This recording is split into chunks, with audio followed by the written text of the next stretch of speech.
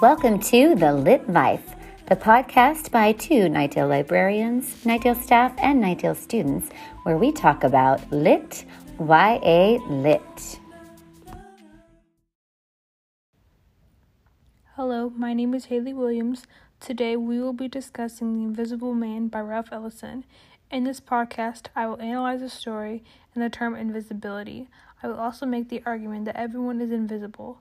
This novel is a great example of how everyone can relate to the narrator, who is the poster child of invisibility, and understand that we ourselves are invisible, even if we don't think so. Stay tuned.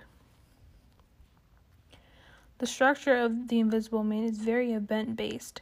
This meaning the narrator does not leave the comfort of what he feels is where he belongs until acted upon by others.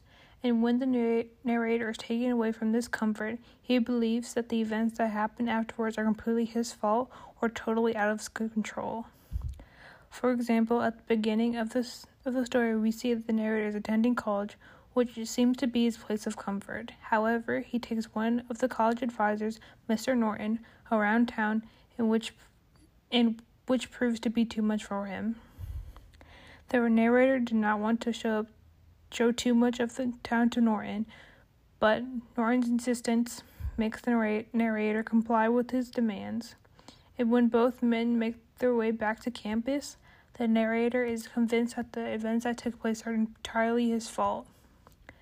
I feel like this is something we can relate to. Being ripped from a place of comfort is often uncontrollable, and sometimes we are convinced that we are at fault. The narrator's character could also be relatable.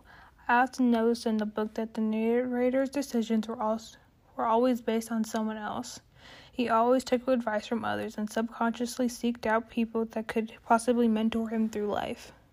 People like Bledsoe, Reinhardt, Brockway, and Brother Jack, even his grandfather, are all people the narrator looked for in times of need or seeking guidance. I feel that the narrator unintentionally applied wisdom he learned to other aspects of his life, even if it didn't benefit him in the past. Seeking some sort of comfort through others is also another feature that humanizes their narrator and lets the reader relate to him even more. Props are used as a form of symbolism in the novel. The objects that are stated in the novel are often used as a representation of nostalgia for the narrator. These items represent the narrator's journey through the book. The narrator's briefcase being a literal representation of emotional baggage. The narrator's dark lensed glasses are assigned of disillusioned identity.